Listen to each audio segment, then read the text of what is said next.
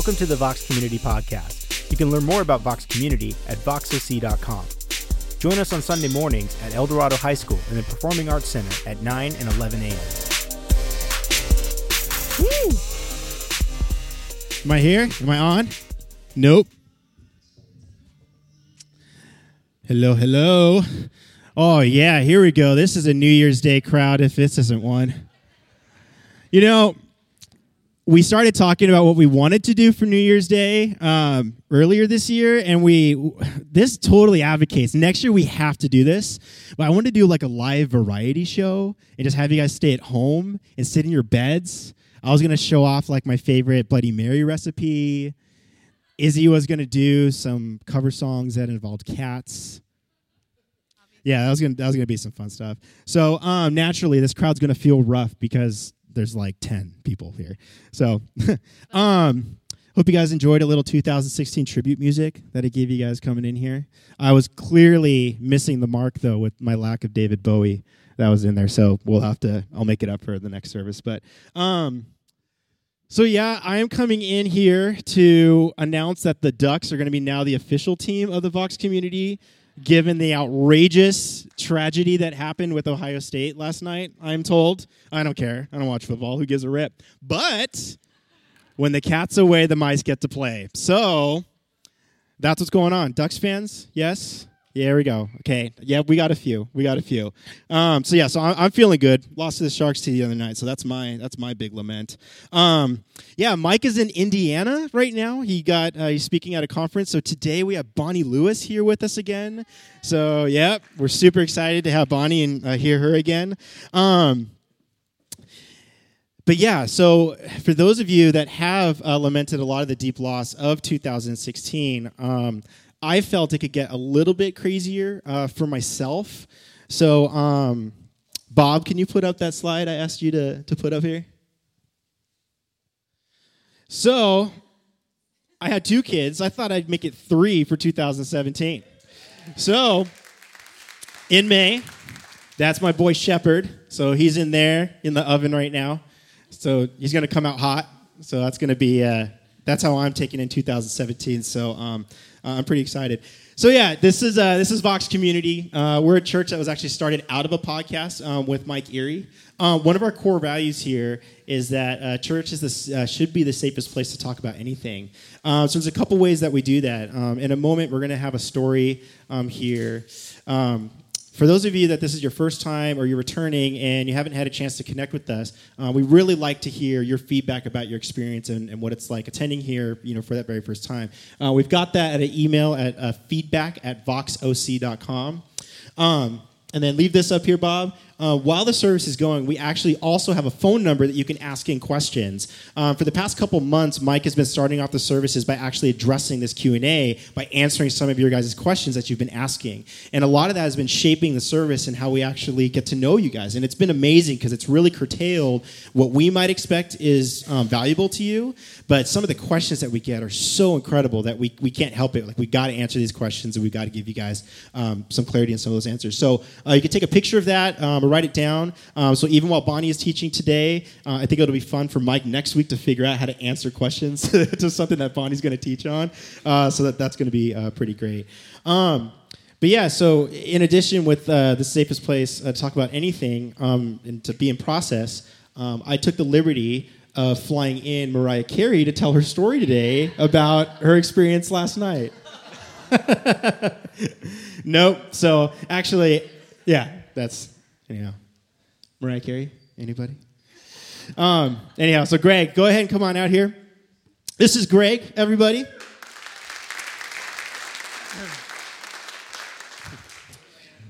Yeah. Oh, shoot. You know what? Let me. Izzy, can you? Thank you. Okay. Yeah. So this. Yeah. I know you and Mariah. So similar. It's the hair. Yeah, for sure. So Greg has been a part of our team for a few months now. Thank you. And yeah, he was gracious enough to give up his New Year's Day morning to share a little bit about his journey and how you ended up here at Vox. Happy to. Yep, there you go. So take it away. What I came to realize, though, Andy, is, I was wondering why I was chosen to share a story.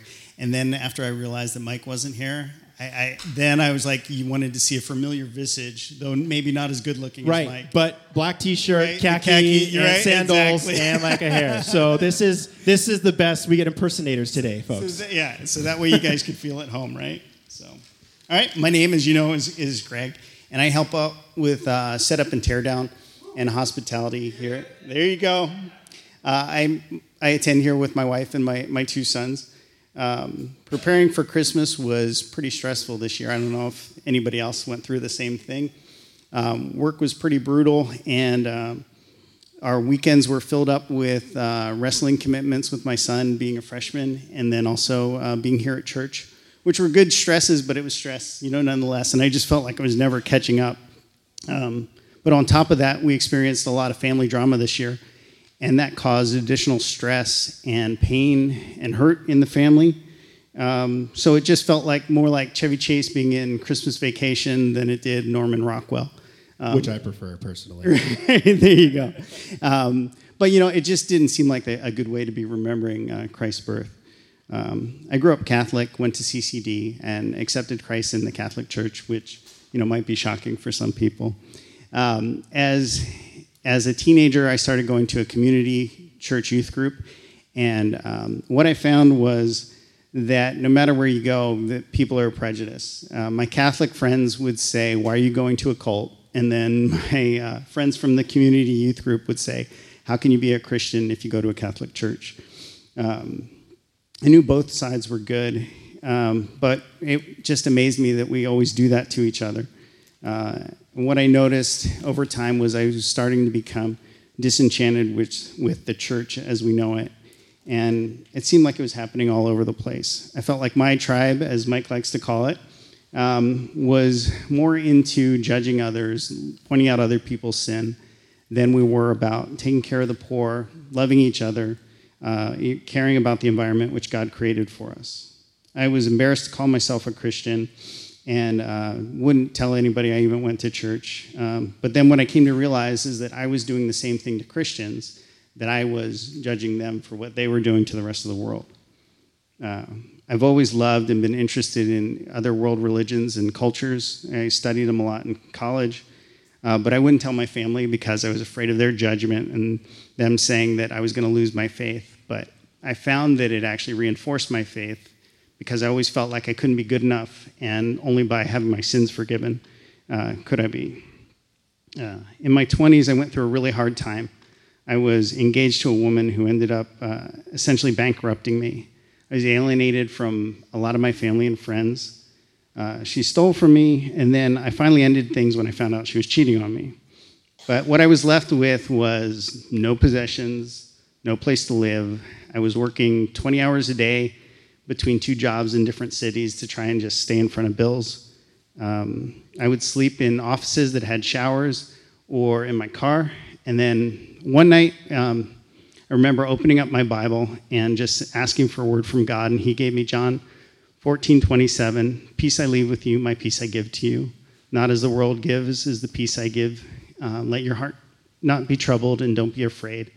And it was wild, because in the midst of that storm, I felt Christ's peace, and it totally, was unbelievable. It didn't make sense. My circumstances were the same. I was still going through hurt, but I still had peace. Personally, I can be pretty sarcastic. I can at times be selfish, self-centered, and stubborn. My wife, Sada, can attest to that. I'm also smart and funny, though, so no. I don't know if great cook from what we know. I don't know if she would attest to that, though. But anyway, a bunch of years back, she and I attended a study for couples, and what it taught us was to stop focusing on ourselves and our needs and start serving each other, which, is pretty radical compared to how our culture is. I think servitude is looked down on in some ways. But we were trying not to pay back insult for insult and hurt for hurt, but instead just trying to serve each other, and it really made a difference. Not just in our marriage, it was really huge in responding to the family drama that we experienced this Christmas, trying to focus on my sin and to serve others. It freed me up to love those around me more. trying not to focus on our differences or their sins, as mine was pretty big to worry about. It feels so much better to say I'm sorry to somebody that you love versus expecting them to apologize and maybe not getting it or having that apology not meet my expectations. That being said, I'm really comfortable inviting other people and my non-Christian friends, who are many, and I really love them dearly, about Vox. And I find, too, that now I'm wanting to develop relationships with fellow Christians, which wasn't the same in the past. I know we're not perfect, but I'm really blessed to be here at Vox and call everybody family. Happy New Year. Yeah. Hold on. Stay here just for 1 second. Okay. Yeah, so what's fun is our first encounter with Greg wasn't face-to-face or anything. He actually sent us in a little bit of artwork that you had worked on from something from the podcast. Bob, can you put that up? There we go. There we go. Yeah, so we had an episode a while ago, and Mike decided to coin himself as Seismic Mike. So Greg went and took the liberty of giving us some visual representation of what that looks like. And so for that, we are very thankful. I don't want to do a spoiler, but I have a follow-up to this that I'm going to send. So. Awesome, right on. Thanks, Greg. Thank you. Awesome. So yeah, that's what we love to do. That's what we're about. If you guys are willing to share just a little bit about your journey, so we can get a chance to get to know you, let us know. You can let us know at feedback@voxoc.com. And really, we do this so we can have a better idea of who's in the room with us together as we do a lot of these different things. And often it isn't that we're trying to give the entire life story of how you may or may not have come to Christ. It's rather like, who are you now and what does that journey actually look like? So what we're going to do, we're actually going to do a little bit of music here before we get Bonnie going up. And here's what I want to do. If I could I ask you guys to actually stand with me? And the reason is because as we kind of go into 2017, I want to encourage you guys that we enter into it with somewhat of a state of declaration. There's no denying how difficult last year was for a lot of folks and a lot of different people. And there's a couple ways that we can hold on to that. We can hope that 2017 is just going to reconcile everything that happened then, or we could look into 2017 and stand in a place that hopes for the kingdom of God to come, that hopes that we can become agents of reconciliation and agents of forgiveness to our friends, to our neighbors, to our community around us. And so as we kind of go into worship this morning, I just invite you guys to maybe pause and find a moment of engagement that says, I want this year to look different. And my prayer this morning for you guys is that in this room this morning, that we'd be willing to be surprised by God, that He would call us into some kind of engagement to meet Him maybe for the very first time this year. Jesus said that He didn't do anything that He didn't see the Father do first. And for us, that's often what we kind of forget. We have to remind ourselves. So as we kind of go into this, in this year especially, can we stand as a symbol that declares, we desire, and that we have a prayer for God, and we do it through worship, and that, God, would you show us what you would like us to do so we could then respond. And so thanks.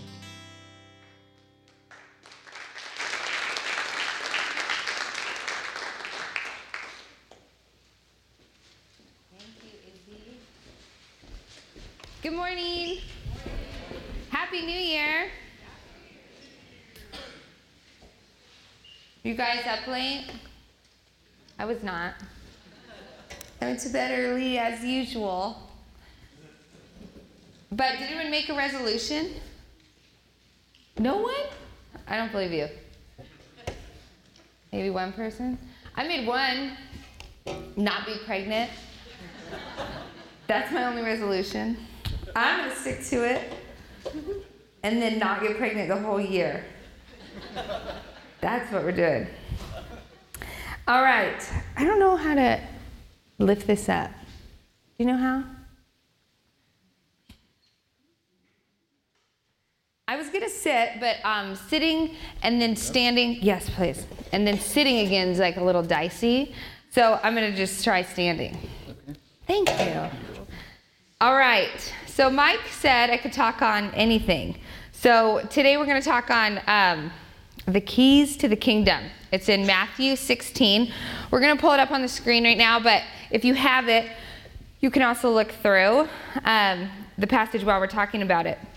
And we're talking about the keys of the kingdom because, as I've shared before when I shared my story here, I sort of enjoy a roadmap to life. I want to know what I can do to get where I need to go. And when we start the new year, and when we do make resolutions generally, we do it because we sort of want answers. We have an idea of an outcome we want, and so we want to know how we can get there. And so I thought that was appropriate today. But how we're going to talk about it is this. We're going to discuss the biblical meaning of the keys to the kingdom, what they are, what they most certainly are not, and how it pertains to us. And when I say us, I mean three main groups of people in this room: Christians, non-Christians, and then Christians who feel marginalized by the general evangelical society sometimes. So let's read together Matthew 16, 18 through 19. And I tell you that you are Peter, and on this rock I will build my church. And we'll just stop right there real quick. When he says on this rock, the connotation for that is that in ancient Jewish literature and the way that societies were kind of formed is that a rock was someone that you would build a tribe around. And so Jesus is basically just telling Peter, on you and on the wisdom you have and the things that you will write and the things that you will say and the way that you will lead, I will build my church. That's what I'm going to do. So that's just what he means there. On this rock, I will build my church, and the gates of Hades, or hell, will not overcome it. I will give you the keys of the kingdom of heaven. Whatever you bind on earth will be bound in heaven, and whatever you loose on earth will be loosed in heaven.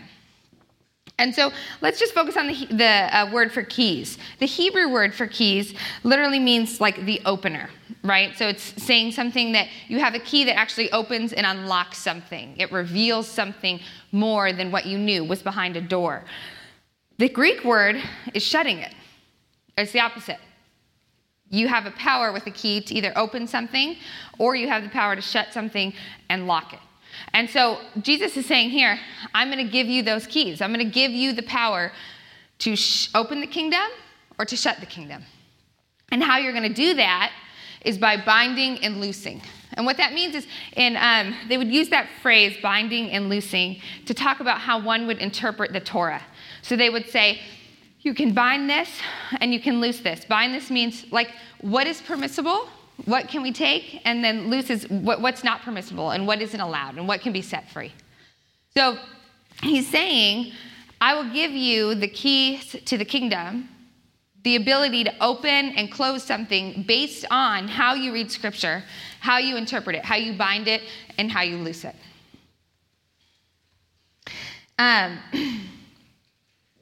One commentary actually said, this is a tough passage in general because for centuries people have debated it, right? Who actually has the keys? What does it mean? And should we make a list of what things then fit in the kingdom as we're binding and loosing? And so people argue about it for centuries. And one commentator said, this is actually authority not only given to Peter, but it's given to all Christians, passed down. And it's actually referring to the Christian's ability to make the gospel of heaven and the gospel of Jesus and the kingdom available to non-Christians. It's saying how you bind and loose things, when you read scripture, how you interpret it, you actually have the power to make somebody open to the gospel or make somebody feel like, I don't want to be a part of that. And that's heavy, right? So let's begin first by discussing what the keys are not, okay? The keys are not a list of what's right and wrong. If we simply go through scripture and we interpret what we think is right and wrong, and then we make a list and we say, that's it. These are the rules. This is what gets you in, what gets you out. We're missing the point. The keys are not that. The keys are also not a list of who is in or out, especially when they're based on arbitrary societal norms, right? I don't think this person's in. I don't think she's out. She might be in. Like, she was out yesterday because she was rude. It's not like that, okay? And they're not used to control access in which someone gets to stand on a pulpit or soapbox and tell you the way things are. That's actually called spiritual abuse. So if someone stands up anywhere, whether it be in your life, in a church, anywhere, and says, these are the rules, only these things, and you have to follow these rules, and you have to do X, Y, and Z, those aren't the keys to the kingdom either. You guys are very blessed, and we are too, because you don't belong to a church that does that. But a lot of churches do, and that's actually why you found yourself here, right? And we see an example of why the keys are not these things in Luke 11:52. And I'll just read it real quick. It says, Jesus is talking, and he's talking to the Pharisees, and he says, "Woe to you, experts in the law, because you have taken away the key to knowledge. You yourselves have not entered, and you have hindered those who are entering." And one commentator says it, and I love it how he says it. He says, "Clearly then, by the Pharisees' approach to the scripture, Jesus says that they are making it impossible for those who fall under their influences of their teaching to accept the revelation of Jesus and enter the kingdom. They're actually taking away the key to knowledge," which is interesting, because you would think if Jesus is going to hand over the keys to the kingdom, right? If he's going to hand over knowledge and wisdom, he would do it to the people that know their stuff. But he doesn't. He actually says, you guys are spending so much time opening and closing when you so choose. You're spending so much time making a list of what's in and what's out, who's in and who's out, that you're actually making it impossible for people to fall in love with me. And so that begs the question then, who does he give the keys to the kingdom to? We see that it's Peter. And Peter in the Gospels is actually, the portrait of him is rather unique, okay? He's impulsive, he's rash, he speaks his mind about everything, and often first. He's often first the disciple to come and say, wait, I think it goes this way instead. He is often typified for his enthusiasm.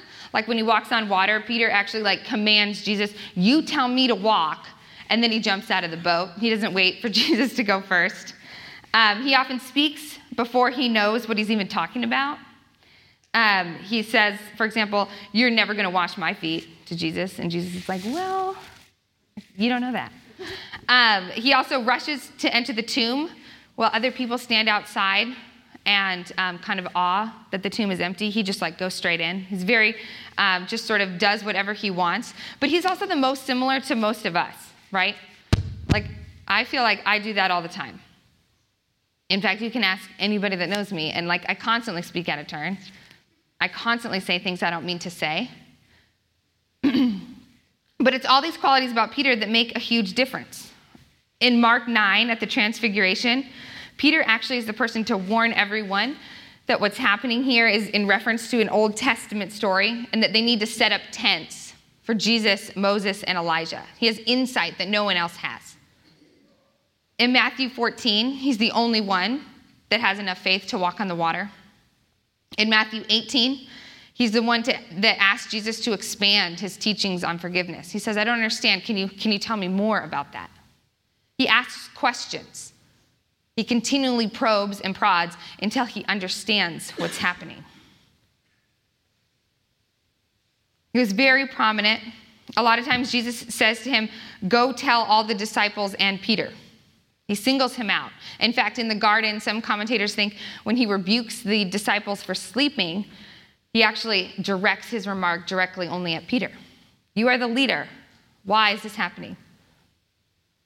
And in Mark 8:27, Jesus tells Peter to get behind me, Satan.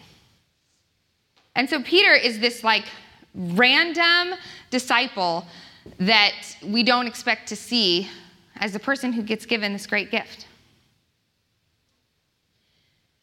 This reminds me of this story that I read one time, and it was about the canary, and it was about these miners, okay? And so back in the day, miners would go down, and they would bring with them a canary in a cage. And what the purpose of it is the canary would sing all day and make sounds and sing and just sort of be there. But they would know something was wrong in the mine when the canary stopped singing, when the canary grew silent. Because what would happen is they'd be down in the mine, and they would just be having their heads down, and they're just digging, and they're just doing what they're supposed to do.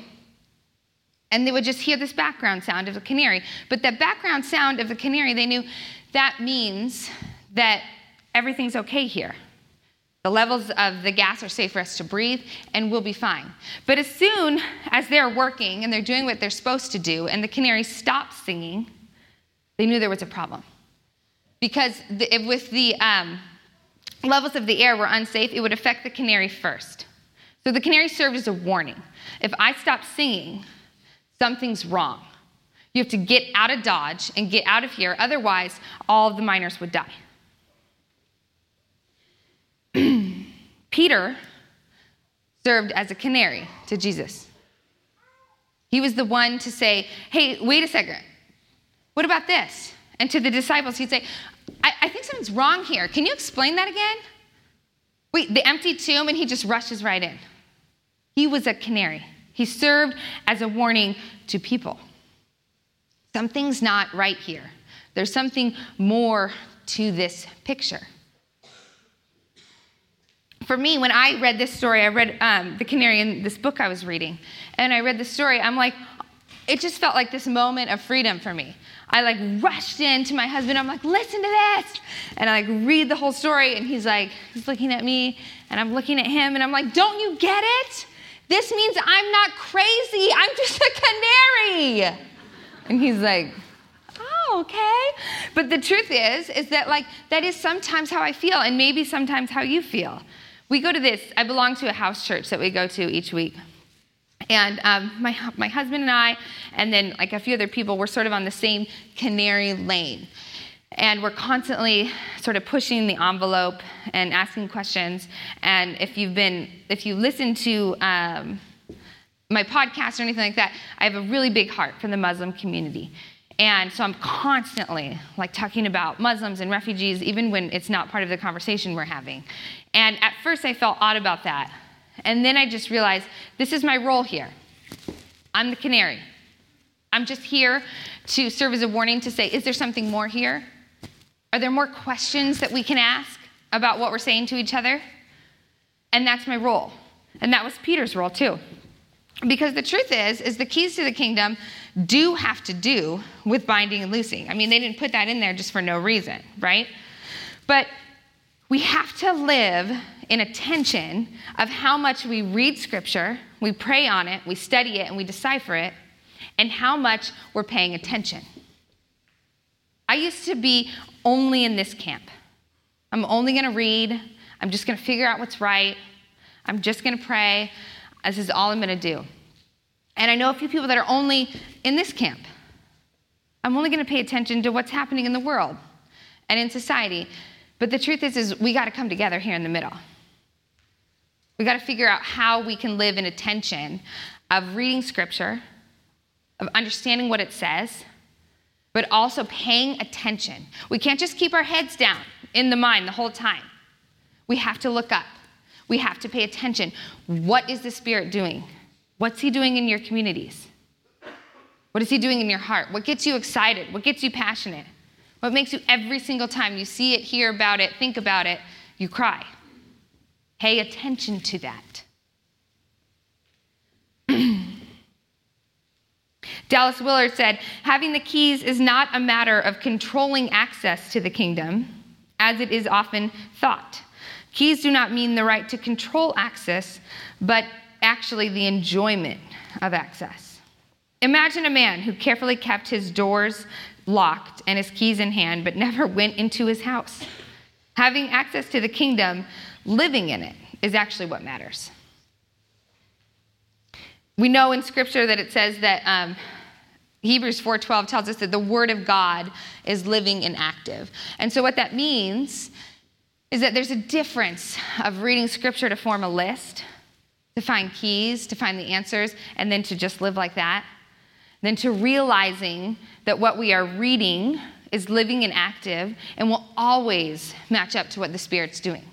It's actually impossible to interpret Scripture without the Holy Spirit. They go hand in hand. And you actually also can't say, well, this is what the Spirit's doing, but then have no idea what Scripture says about that. There's a tension there. It goes together. And the keys to the kingdom are both. They are knowing what the Bible says, but they are being aware. It is asking questions of what's being said. What are our Christian friends saying? What are our non-Christian friends saying? Where's the world hurting? And what does the Bible say about that? And I find great hope in the fact that Peter's the one that gets the keys, right? He's not an example of the perfect disciple. He doesn't know all the answers. He actually is constantly rebuked and sort of pushed aside. But the truth is you can't decipher a text or determine what it says without the Spirit, and you can't know what the Spirit's saying without the text. But true enjoyment of the kingdom and wisdom and understanding Scripture as we read it and we wrestle it is that we're paying attention. People often ask me, why do you cry so much? I know. And that's before I'm pregnant too. And I always used to say I don't know if I've always done that. I'm just sensitive. And then I realized, actually, I'm not really that sensitive. I'm actually just cry a lot because I'm paying attention. Because for some reason, as a canary, the Spirit's given me the ability to look at people and to see hurt or to see happiness on a deep level. And I'm paying attention to that. And that shows up. But oftentimes I end up ignoring it, or I don't match it up with what I know, and I just sort of shake it off as I'm kind of just sensitive. But I'm learning to lean into that more. I'm learning to lean in. What does that mean? Is there something more here? And as tough as it may be, and as much as people sometimes don't like it, part of being a canary is sometimes making mistakes, stumbling over it all, tripping over your words, being rash, being bold. That's part of it. It's part of the journey. So for many of us who've been Christians for a long time, this is a challenge because we've often grown up in communities where binding and loosing Scripture is the most important thing. What do you know? What does the Bible say about X, Y, and Z? And it's sort of this litmus test. I would fail that test so much. I'm that person, I really need those tabs. I don't even know where the books of the Bible are. And I would do terrible on that test. But a lot of the bigger picture of Christianity says there is a test and you do need to know the answers and you're not welcome here until you do. We had a team meeting this morning here and Andy shared that he said, I love that I can come to church and I can be myself and be open. He said, I'm so used to coming and feeling like everybody there is sort of on this level and I have to pretend to be on that level, or I have to feel like I need to get to that level, and then I can belong.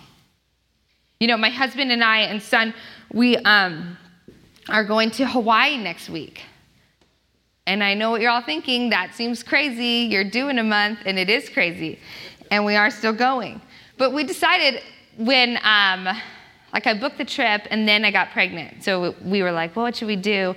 And I said, I don't think we should go. Our lives are such that, nothing really works out, really. And he was like, I know, you're right. And then he was like, you know what, though? Nothing ever works out, so we might as well just be in Hawaii if it doesn't. And I'm like, well, that's true.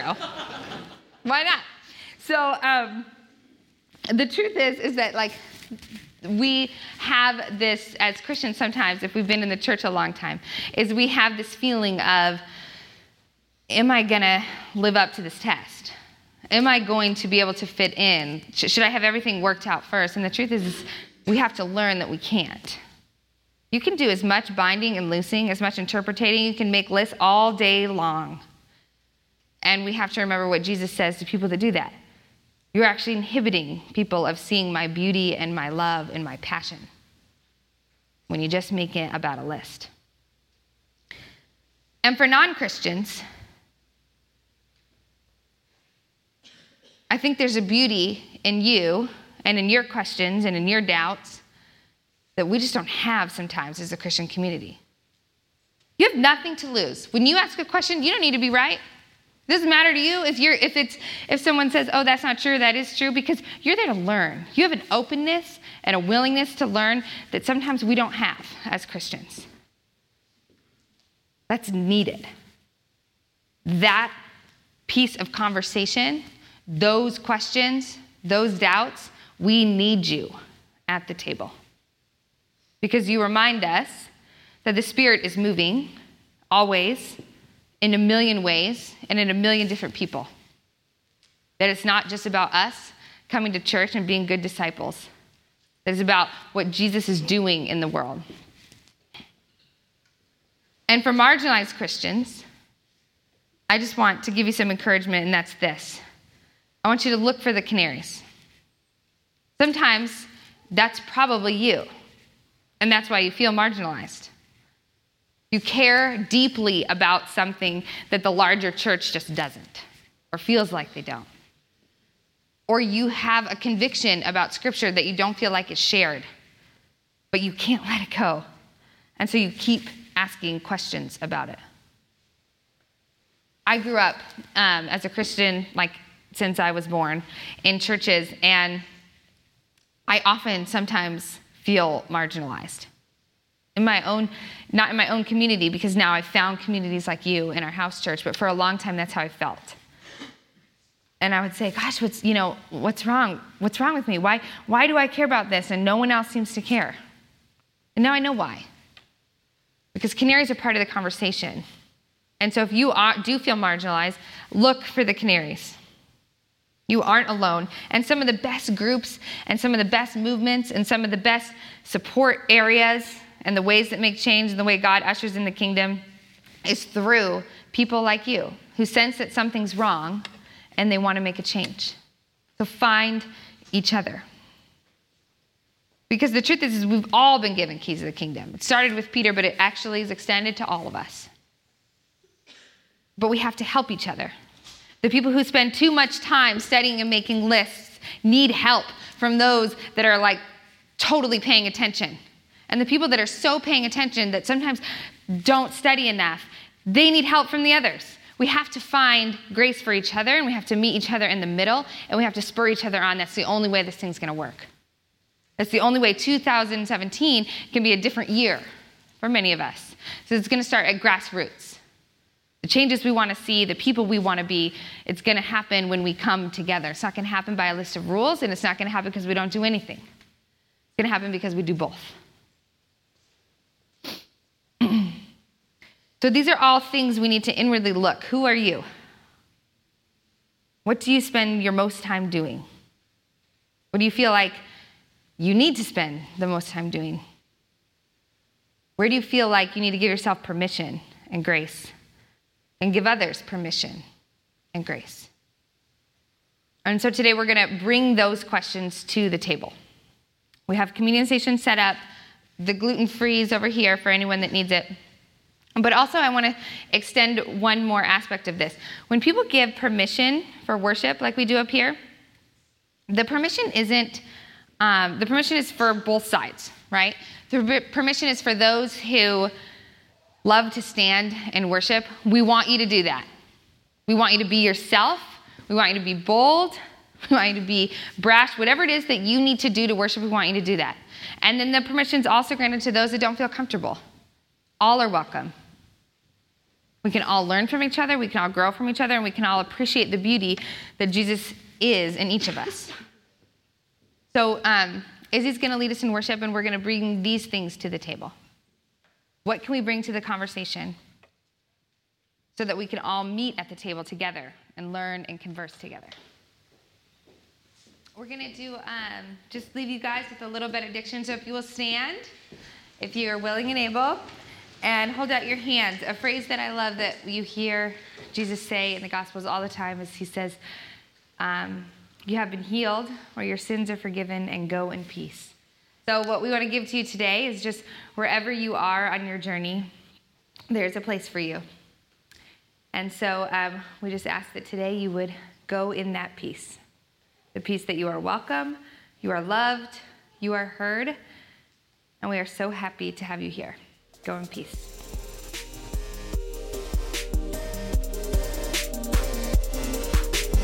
Thanks for listening to the Vox Community Podcast. Participate in the Vox community at voxoc.com/participate.